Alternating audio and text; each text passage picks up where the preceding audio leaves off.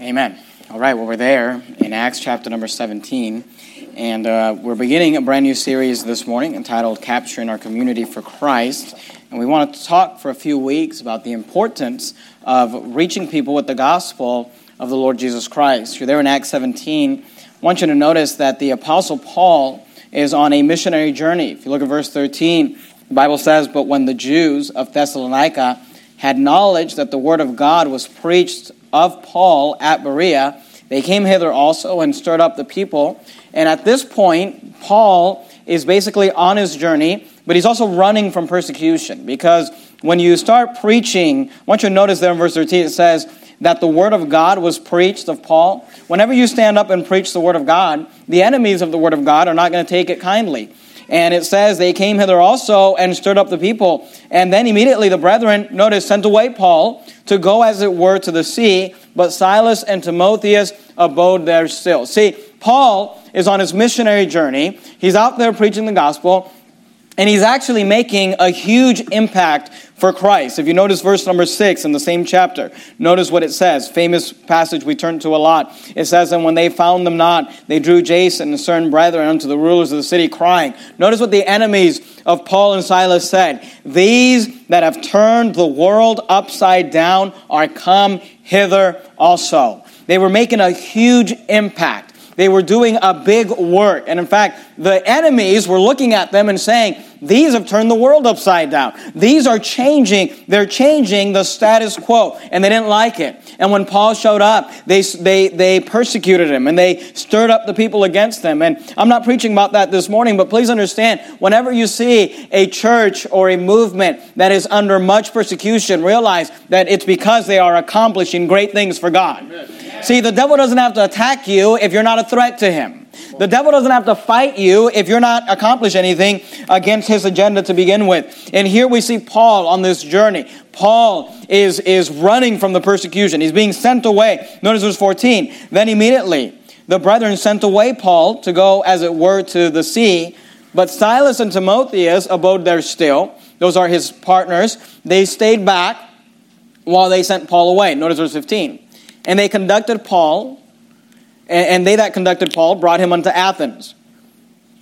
Here we have the Apostle Paul coming to a new city, a famous city, Athens. Athens is a very well-known city for its philosophy and its art and its culture. And here you have the man of God, Paul, walking into this city, Athens, and receiving a commandment unto Silas and Timotheus for to come to him with all speed. They departed. Basically, Paul is in Athens. If you look at verse 16, now while Paul waited for them at Athens, he just got sent away because persecution is coming against him. He just got sent away because people are trying to hurt him and people are trying to fight him. And he's waiting in Athens because his friends are not there with him. Silas and Timotheus abode there still, and they have not yet come. And he's there in Athens waiting. But I want you to notice, when Paul was in Athens, even while he was waiting, he did a great work for God. And again, I want you to realize that this is the man that when he came into town, they said, "These that have turned the world upside down." And I want to just real quickly this morning give you some thoughts from this story, give you some applications in regards to how we can have the same impact. Because I don't know about you, but I would love that it would be said of Verity Baptist Church that this church has turned Sacramento upside down for the glory of God. That this church has made such an impact on this city and on this community and on this region and, Lord willing, even the world. And I would love for people to look back at this time in our lives and in this moment of time and say, "Wow, that was a movement, that was a stirring like that was done back in the days of Paul, like that was done in the days of Acts, a moving of God." But I want you to notice, it doesn't happen by accident. There's certain steps and certain things that the Apostle Paul did that allowed him to be used of God in such a mighty way. I'd like you to notice those this morning. For those of you taking notes, I'd like you to write a few statements down in your bulletin on the course of the week. On the back, you have a place for sermon notes. And I would encourage you, unless you've got a baby on your lap or something like that, to write some of these thoughts down. I'd like you to notice, first of all, this morning, I'd like you to notice in this passage Paul's motivation.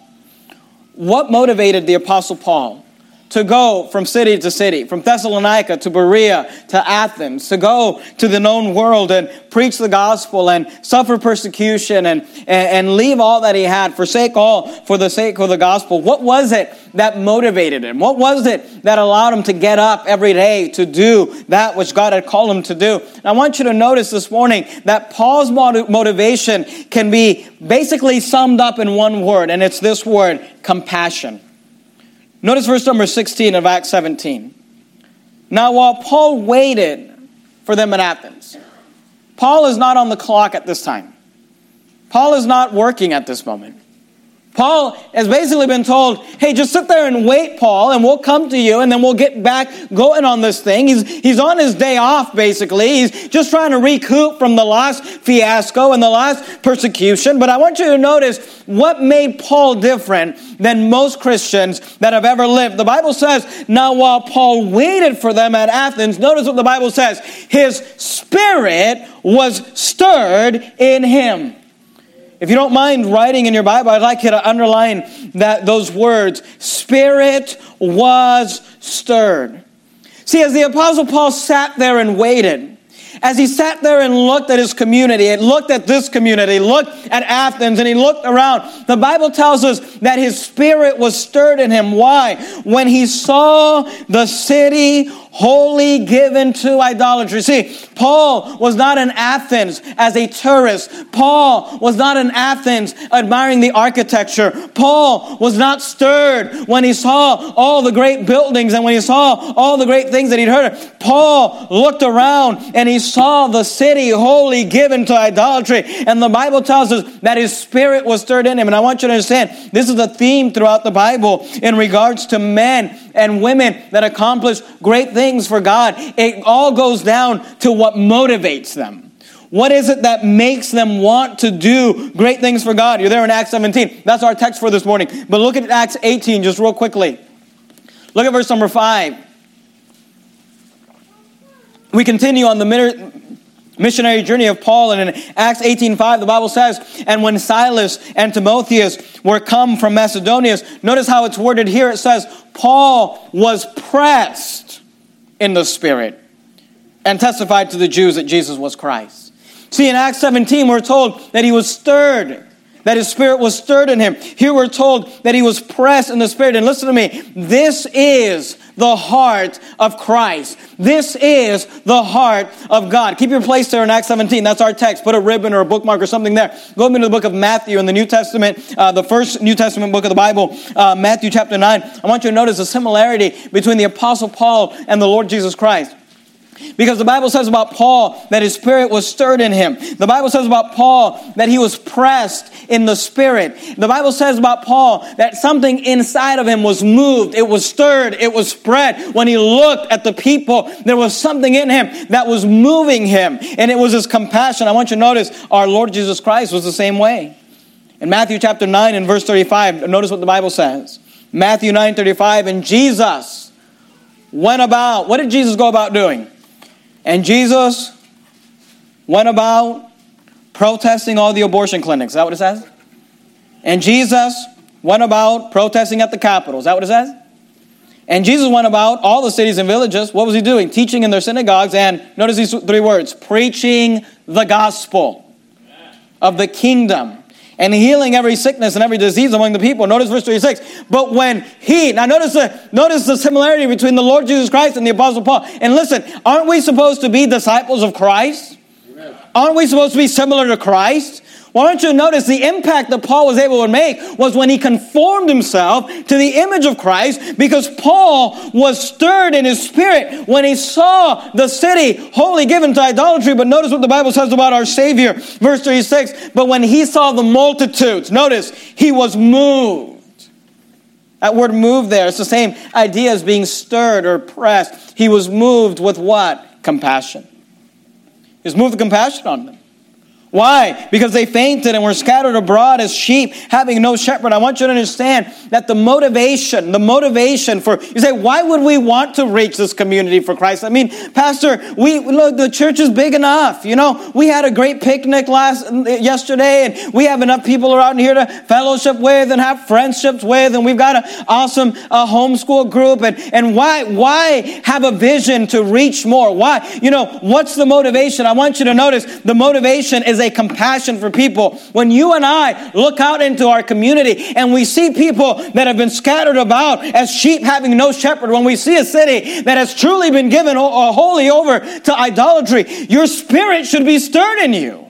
There should be something in you that says, I have compassion for these people because they fainted and were scattered as sheep having no shepherd. See, we must first be moved with compassion inwardly. Notice verse 37. Notice what the Bible says about the Lord Jesus Christ. Then saith he unto the disciples. Notice what Jesus understood. When he looked out at the crowd, he said, the harvest truly is plenteous, but the laborers are few. Jesus understood that the work needed workers. Jesus understood that the work was too large. And listen to me very carefully. Before you start getting too comfortable, before we start getting a little proud and arrogant and thinking, well, the average independent Baptist church has like 10 soul winners out, if any soul winners out. I mean, most independent Baptist churches today don't even have soul winning programs. Or they go out once a month. Or they might have, 5 people show up on a Saturday or 10 people show up. And I'm talking about churches with 500 people in them will have 10 people show up. And they're putting hangers on doors. And you say, well, Verity Baptist Church, we average somewhere between 70 and 80 soul winners every week. And our soul winners are out there knocking doors and preaching the gospel and getting people saved. And you might say, we're doing pretty good. But listen to me, the laborers are still few. The harvest truly is plenteous. We need more workers. We need more soul winners. We need more. You say, what do we need? We need more people to get a little compassion in them. Get a little stirring in them. Get a little pressing in them. Jesus said, pray ye therefore the Lord of the harvest that he would send forth laborers into his harvest. See, the truth of the matter is that compassion makes a difference. I'd like you to go to the book of Jude with me just real quickly. If you start at the end of your Bible, you got the book of Revelation. You go one book back, you got the book of Jude. It's one chapter. I'd like you to notice verse number 22. You say, what makes the difference? Here, I want you to notice this. Compassion makes the difference. Compassion makes a difference. Jude 1. You know this verse. Look at verse 22. And of some have compassion, making a difference. I wonder if we could read that together this morning. Would you read it with me? Let's read it together. Begin. And of some have compassion, making a difference. Let's read it one more time. And of some have compassion, making a difference. You say, what's the difference between someone who decides to give their life to reach people with the gospel? Some of you need to ask yourself, what's the difference between the 73 people that have chosen every Saturday morning to give up their Saturdays to go out and preach the gospel to the community in Sacramento? And maybe you're here and you say, I love Verity Baptist Church and I love Pastor Jimenez, but I'm not actively involved in soul winning. What's the difference? And I'm not trying to hurt your feeling. I just want you to understand that compassion makes a difference. Yeah, well, these 70 people, they just must have nothing going on in life. They must just be bored out of their minds to give up their Saturday mornings to go sowing. No, listen to me. They've got gardens like you've got a garden. They know where the golf course is like you know where the golf course is. They've got groceries that they've got to pick up on Saturday, and they've got work that they've got to do around their house just like you do. Say, well, what makes them decide to go and come out of their comfort zone and read the Bible and memorize the Bible and figure out a soul winning plan and go through the soul winning seminar and go out and reach people with the gospel? I'm not trying to hurt your feeling. I'm just trying to tell you the Bible is very clear that compassion is what makes the difference. Amen. And there are just some people that cannot look around at our community. I mean, you need your heart stirred. Just walk around our building. Just look at these people that have had their lives destroyed by drugs and alcohol. Look at the divorce rate in America today. Look at the children today being taught that they came from an animal, being taught that they're nothing more than an animal, being taught that there's nothing of purpose in their life. And here's what I'm telling you, when you look around and really look at our community in the same way that Christ looks at it, your heart will be stirred. Your spirit will be pressed. You'll be moved with compassion to do something. Recently, I was accused of overemphasizing soul winning. Someone actually made a video. They made a video, and the video was meant to mock at us. And they made a video of all the preachers in our soul winning at our Red Hot Preaching Conference. They made a video. Listen to me. This video was not made by us. This video was made by somebody mocking our church, where they went through and they found every time in every sermon where the word soul winning was used, and they compiled it into a video. I thought to myself, good night. I mean, how much time did it take for someone to go through every single sermon, listen for the word soul winning, find, the time markers, edit that out, put it together. We do a lot of video editing around here, and I'll tell you, that took a lot of time. The advice I have for some of these guys, if you took as much time into trying to find a job as you put into that video, But here's the thing, they made this video, and they were mocking at us. They were mocking. They were saying, isn't it terrible? Look at how terrible, just the overemphasis on soul winning. But I watched that video, and you know what I thought? I thought that was awesome. Amen.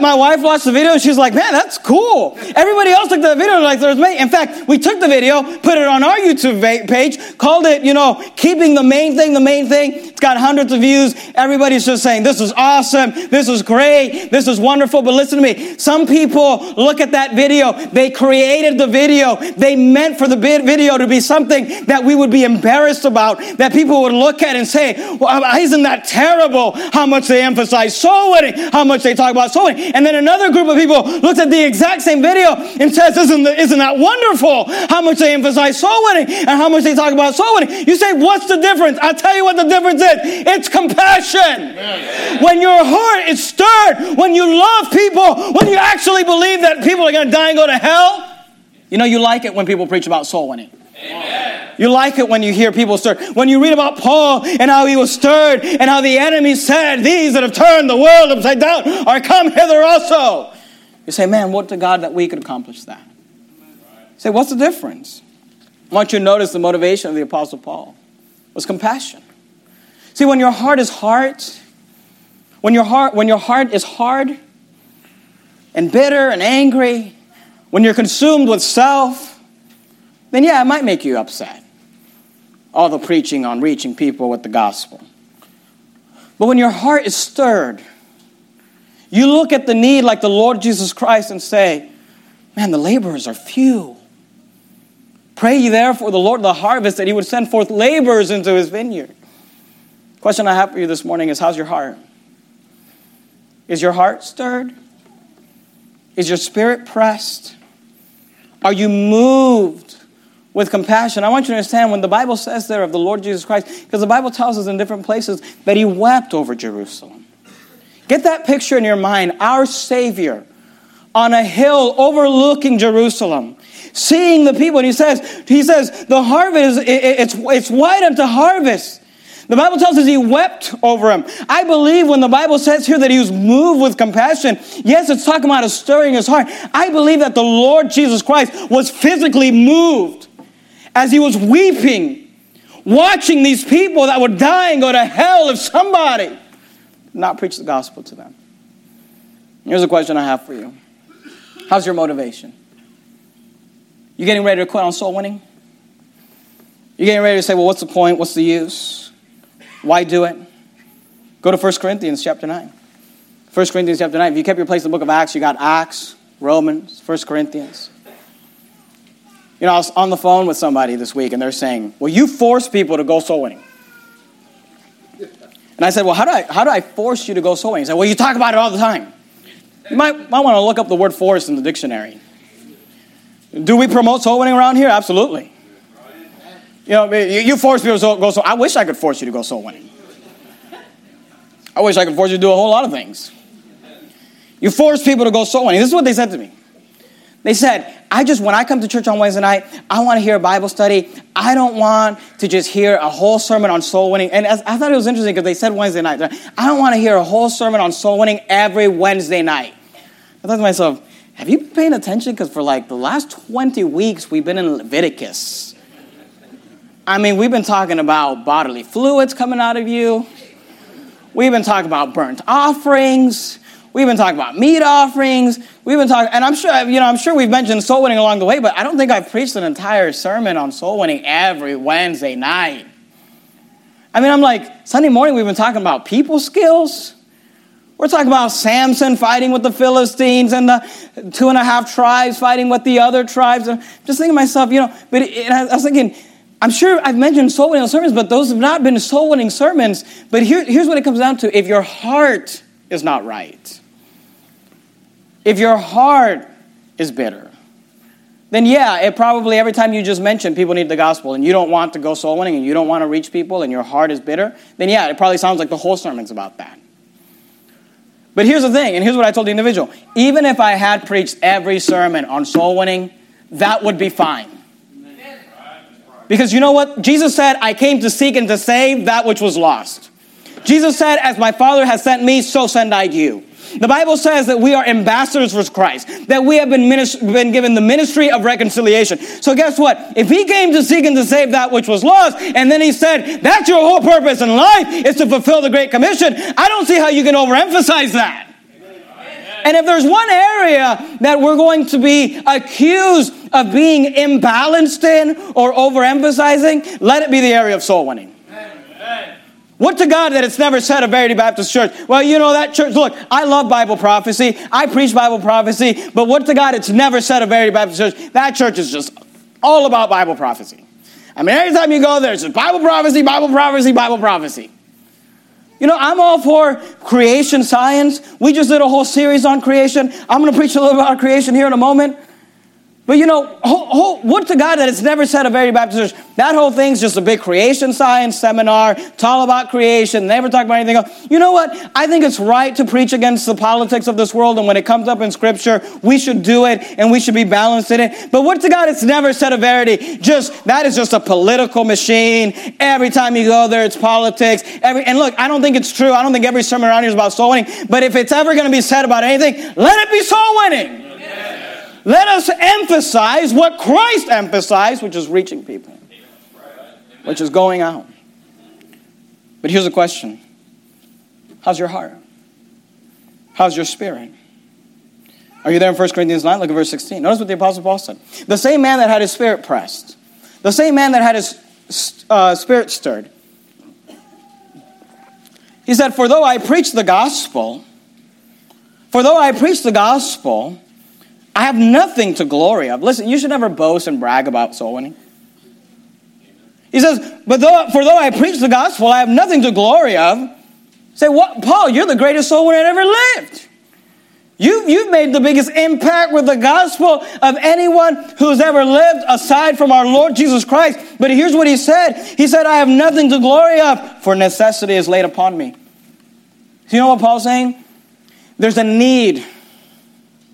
Paul said, I gave my life to preach the gospel because there's a huge need. And then he said, yea, woe is unto me if I preach not the gospel.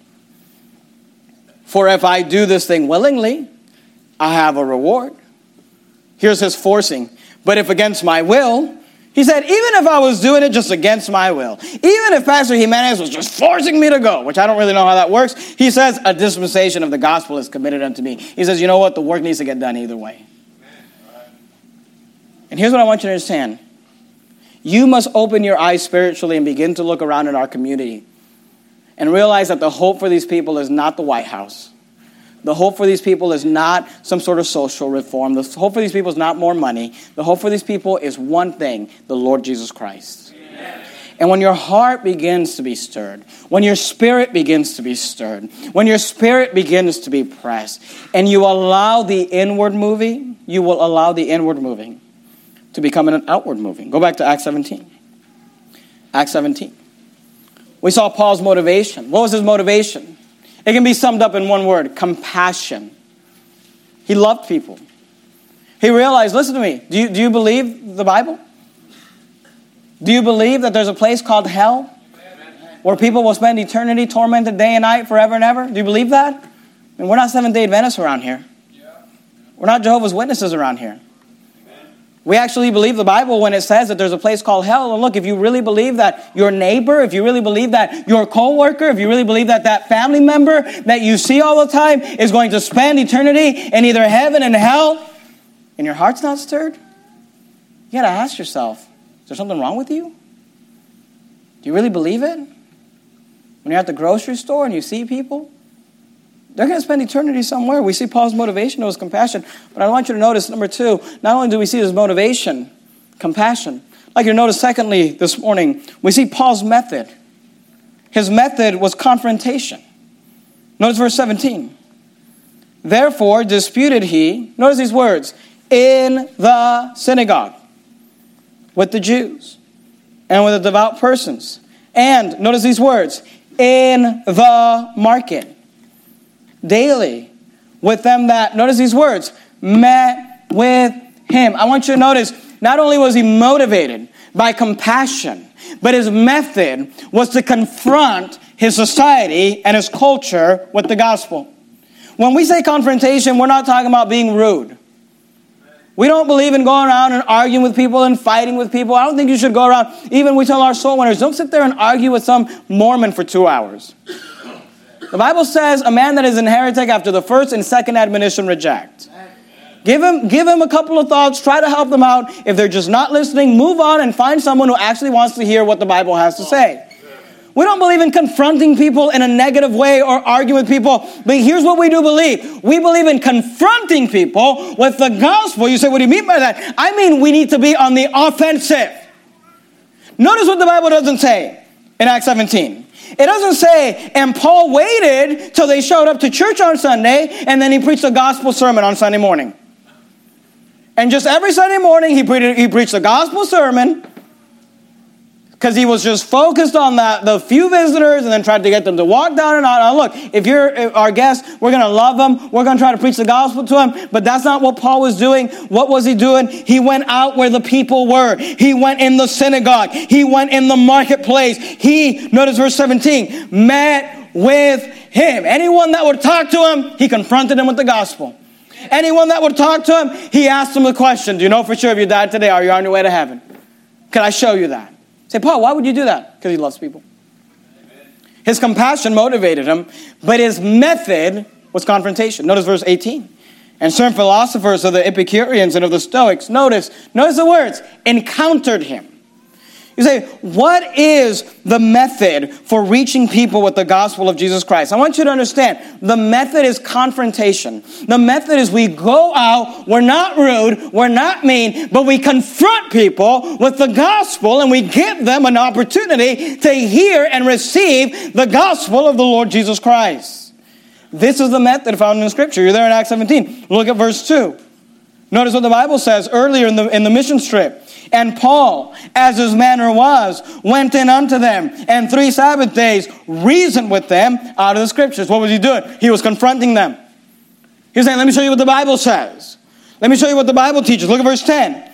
And the brethren immediately sent away Paul and Silas by night unto Berea, who coming hither, notice what it says, went into the synagogue of the Jews. What did he do? He went where the people were and he confronted them with the gospel. He preached the gospel to them in the synagogues, in the marketplace, anywhere they would meet with him, anywhere he could encounter them.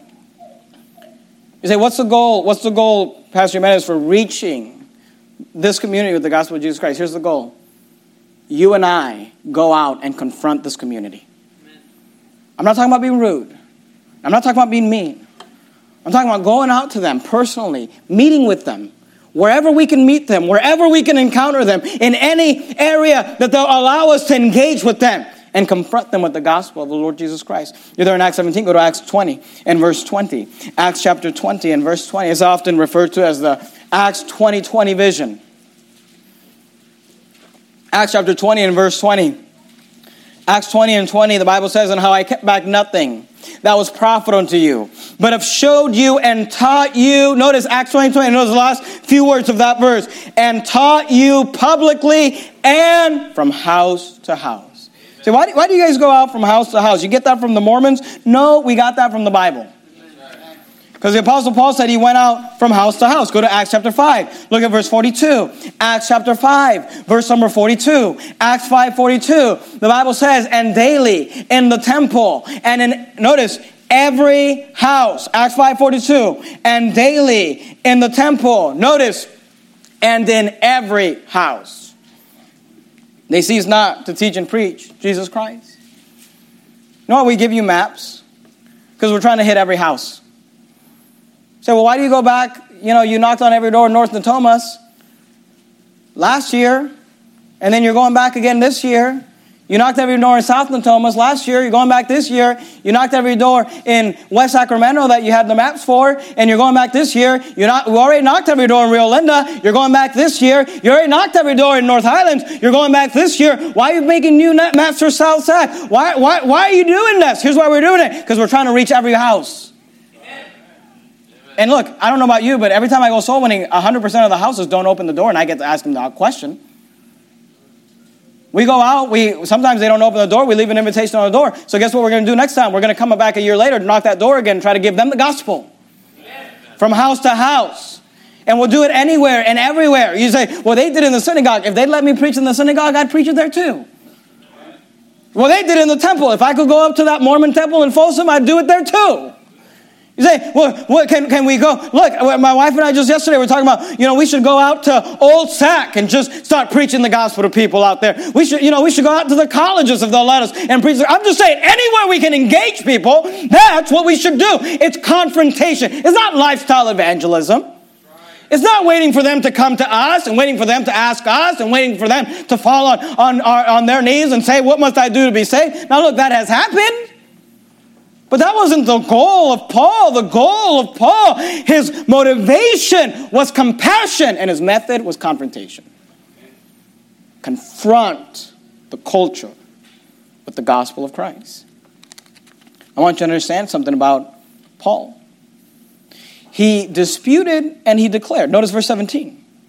Therefore disputed he. Now look, he wasn't being rude. I don't believe the Apostle Paul was being rude. In fact, if you listen to what he was saying, if you listen to what the Apostle Paul was saying to the people as he preached them, he's very kind and tactful. He's graceful. But he disputed. The Bible says, therefore disputed he in the synagogue. And here's what you need to understand. Confronting people with the gospel means that sometimes we have to dispute with them. Now, we're not talking about being rude. We should never get out of control where we're being angry and yelling at people or cursing them or whatever. But here's what you need to understand. If we're going to preach the gospel, we're going to have to come into disputes with individuals, especially those that are involved in false religion. Therefore disputed he in the synagogue with the Jews. Look, part of the gospel presentation is going to people. We knock on doors, we tell people, do you know for sure if you died today you're on your way to heaven? Oh, I think I'm on my way. Well, what gives you that confidence? What are you trusting in to get you to heaven? Well, I've been catechized. I go to the confessional booth. I got baptized. I try to live a good life. I try to do good works. So what do you say to that? Here's what we say to them. We're not rude.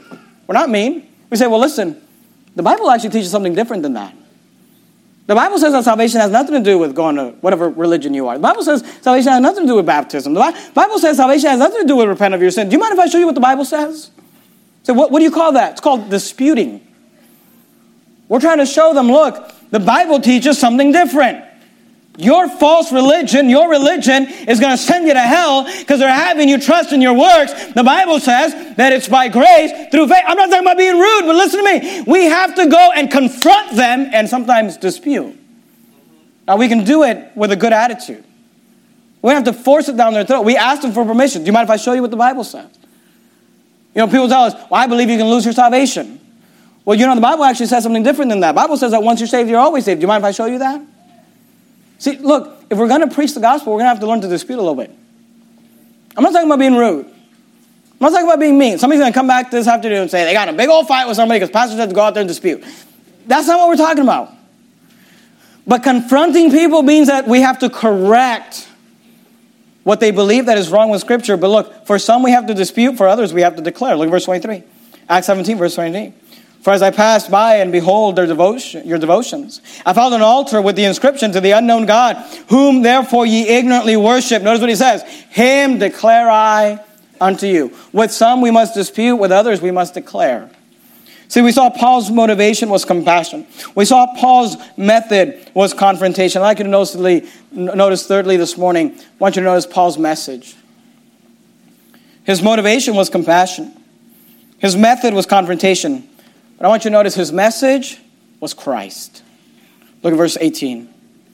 Then certain philosophers of the Epicureans and of the Stoics encountered him.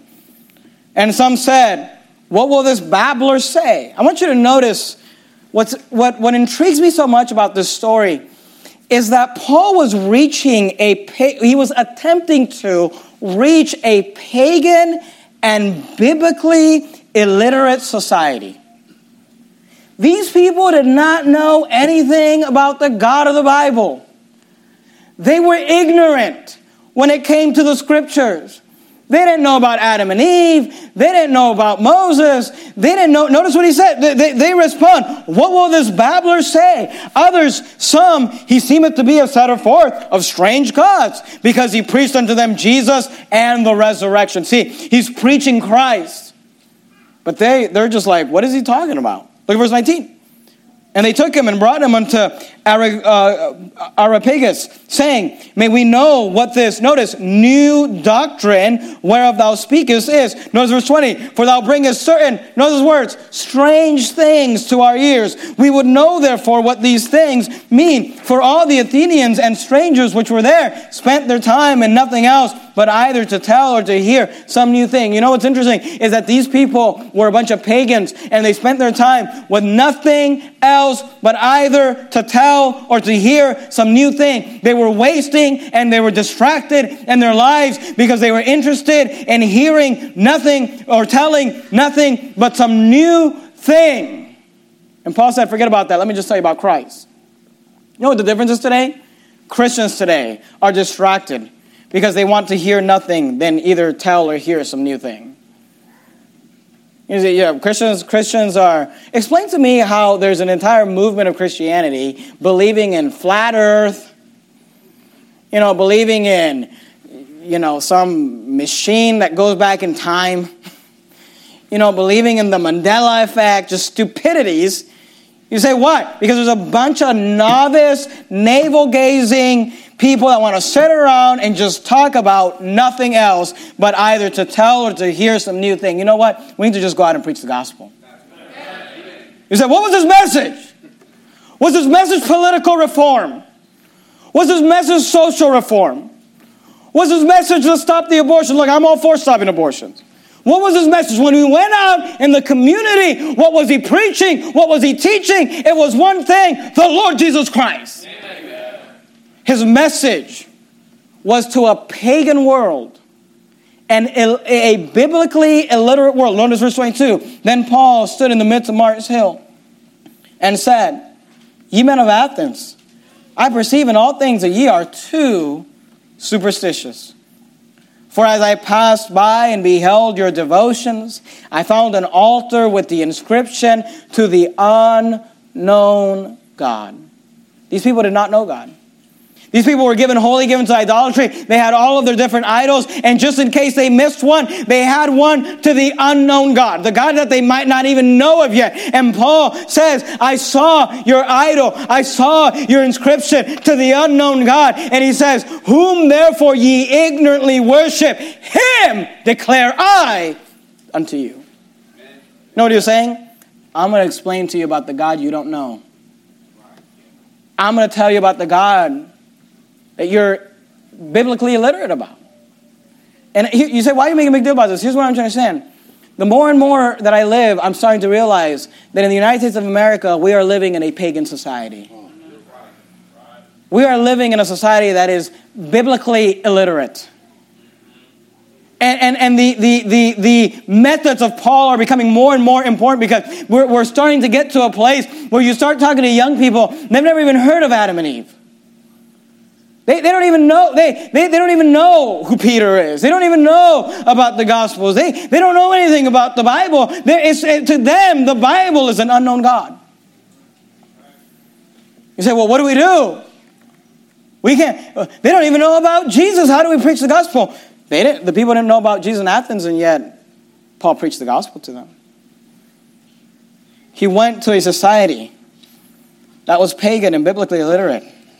And he preached to them. And I want you to notice the emphasis. And we're going to have to learn to begin to teach people about the Bible and bring back a biblical culture. Because look, we are starting to minister in a pagan and biblically illiterate society. Notice where the Apostle Paul begins. Acts 17, verse 24. Notice he begins with the creation of God. And look, I'm not telling you when you go out soul winning you need to start at Genesis. That's not what I'm saying. But what I'm saying is that if somebody doesn't believe in God, well, guess what? We got to start there. Notice what he says in verse 24. God that made the world. He said, let me tell you about the unknown God. I know you got all these other gods out here, and I see I see your rainbow flags. You're worshiping the God of acceptance and the God of diversity, and I see your coexist stickers. But let me tell you about the God you don't know. He says, God that made the world and all things therein, seeing that he is Lord of heaven and earth, dwelleth not in temples made with hands. He begins by telling them about the creation of God, but notice, he also tells them about the sustaining of God. Notice verse 25, neither is worship with men's hands as though he needeth anything, seeing he giveth to all life and breath and all things. He's saying, you don't even know who God is. Look, in America today, we could tell the American society, you don't even know who God is, but it is that God that giveth to all life and breath and all things. The fact that you're able to get up this morning is because God allowed you to. Because God gave you the breath to do it. The fact that you're able to go to work and make money in the economy of the United States of America is because God allowed you to. Notice verse 26, and hath made of one blood all nations of men. These people over on the East Coast want to fight about, who's the superior race. The Bible says he's made of one blood all nations of men. Amen. Red and yellow, black and white, they are precious in his sight. Amen. For to dwell on all the face of the earth, and hath determined the times before appointed and the bounds of their habitation, verse 27, that they should seek the Lord, if haply, the word haply means perhaps, they might feel after him and find him, though, notice these words, he be not far from every one of us. It's interesting how he attacks atheism, God that made the world. Then he attacks the agnostics, because the agnostics believe that there is a God, but he's far away. There is a God, but he doesn't care. There's a God that created us, but then he kind of just left us to be, and we don't have to worship him. We don't have to love him. We don't have to try to engage with him. But you notice what he says. He says in verse 27, though he be not far from every one of us. We must go out into our community and tell people, do you know that there is a God and that he loves you? And that he desires to be with you, to be close to you, though he be not far from every one of us. Notice verse 28. For in him we live and move and have our being. Again, talking about the sustaining of God. As certain also of your poets have said, for we are also his offspring. For as much then as we are the offspring of God, we ought not to think that the Godhead is like unto gold or silver or stone graven by art of man's devices. Notice verse 30. We saw that he talked about the creation of God. He talked about the sustaining of God. Then he talked about the judgment of God. Look at verse 30. And the times of this ignorance God winked at, but now commendeth all men everywhere to repent. Because he hath appointed a day in the which he will judge the world in righteousness by that man, that's the Lord Jesus Christ, whom he hath ordained. Wherefore he hath given assurance unto all men that in that he hath raised him from the dead. And then he talks about the judgment of God. Then he talks about the salvation of God. Again, verse 30. And at the times of this ignorance, God winked at, but now commendeth all men everywhere to repent. And notice it doesn't say to repent of your sins. He says to repent. Go to 2 Peter, just real quickly. We're almost done. 2 Peter chapter number 3. If you start at the end of your Bible, you got the book of Revelation, you head back, you have the book of Jude, you have 3rd, 2nd, and 1st John, 2nd Peter, and the book of 2 Peter. It's very interesting to me, the consistency of Scripture. Because here you have the Apostle Paul reaching a pagan and biblically illiterate community, and he emphasizes these things: the creation of God, the sustaining of God, the judgment of God, and the salvation of God. He focuses on the fact that God created you, God sustains you, God will judge you, so you better get saved. And it's interesting because in 1 Peter chapter 3 and verse 3, the Apostle Peter, under the inspiration of the Holy Ghost, is speaking to us about a pagan society, about the coming pagan society, the pagan society you and I live in, Babylon, USA. Notice verse 3, 2 Peter 3:3. Knowing this first, that there shall come in the last days scoffers, walking after their own lusts, and saying, where is the promise of his coming? For since the fathers fell asleep, all things continue as they were from the beginning of creation. So Peter's telling us, hey, there's coming a day when men will scoff. In the last days, they'll say, where is God? Where is Jesus? I thought he was coming. And then Peter tells us, notice where he says to emphasize. Notice verse 5. For this they willingly are ignorant of, that by the word of God the heavens were of old, and the earth standing out of the water and in the water. Notice where he starts. He starts at the creation of God. Verse 6, whereby the world that then was, being overflowed with water, perished, but the heavens and the earth, which are now, by the same word, are kept in store. He talks about the sustaining of God. Then he talks about the judgment of God, reserved unto fire against the day of judgment and perdition of ungodly men. But beloved, be not ignorant of this one thing, that one day with the Lord as 1,000 years, and 1,000 years is one day. Then he talks about the salvation of God. The Lord is not slack concerning his promise, as some men count slackness, but is long-suffering to usward, not willing that any should perish, but that all should come to repentance. It's interesting how Peter tells us to use the same method that Paul used. The creation of God, the sustaining of God, the judgment of God, the salvation of God. This is what our focus must be when we go out into a pagan community. That God created you, and God will judge you, so you better get saved. God created you, and God will judge you, so you need Christ. Go back to Acts 17. We'll finish out. You say, how was Paul able to reach so many people for Christ? Well, we saw his motivation, compassion. Compassion makes a difference. We saw his method, confrontation. He didn't sit around waiting for them to come to him. He went to them. He wasn't on the defensive. He was on the offensive. We saw his message. What was his message? Not political reform. Not social reform. Not a social gospel. See, what was his message? His message was Christ. He preached unto them Christ and the resurrection. And listen to me, in the church, we will preach all sorts of things. We will teach all sorts of things. We'll go through the book of Leviticus. We'll go through all sorts of Bibles. But when we're out in the community, we must preach Christ. We must preach Christ and him crucified. Notice the result. Acts 17, verse 32. And when they heard of the resurrection of the dead. Notice, just realize this. Some mocked. You go out soul winning. You go out preaching the gospel. You try to give your friends the gospel, your neighbors the gospel, your co-workers the gospel. Some of them are going to mock. They're going to laugh at you. They're not going to believe. Just realize that. Just expect that. The Bible says some mocked. Notice, it says, and others said, we will hear thee again of this matter. Some will mock. Some will need to hear it again. Sometimes we go out in the community, we preach the gospel to somebody, and they just don't know what to think about it. They need to hear it again. Look, don't force people into a prayer if they're not sure, if they need to think about it. Amen. Give them an invitation, give them a CD, and move on. Because it's not us that get them saved. Look, it's God that does it. Sometimes we plant, sometimes we water. God is the one that giveth the increase. And some people just need to hear it again. And they said, we will hear thee again of this matter. But you know what? Some people will believe. Look at verse 33. And so Paul departed from among them. Howbeit certain men clave unto him and believed, among the which was Dionysius the Areopagite, and a woman named Damaris, and others with them. See, some people will mock. Some people will need to hear it again. But some people will get saved. Some people will believe. Some people will cleave, believe, be discipled, and grow. You say, what's the point? What's the goal? You say, why are you preaching this sermon? Here's why I'm preaching this sermon. Because the harvest truly is plenteous and the laborers are few. And look, you say, Pastor, you're trying to force us to go soul winning? I wish I could force you to go soul winning.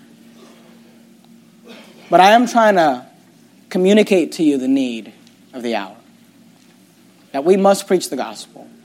we must go out into our community. We must lovingly and compassionately confront them with the coming judgment of God.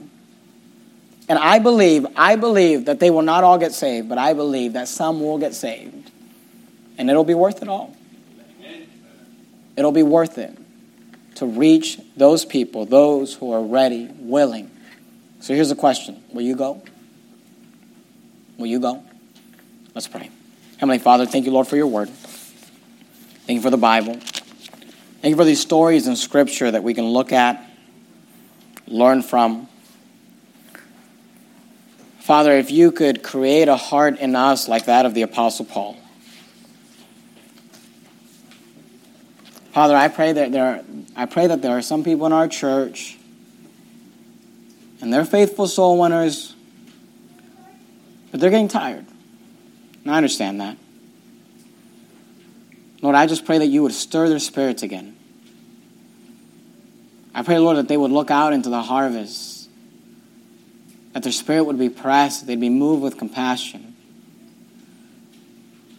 that they would get that love in their hearts, that compassion to motivate them.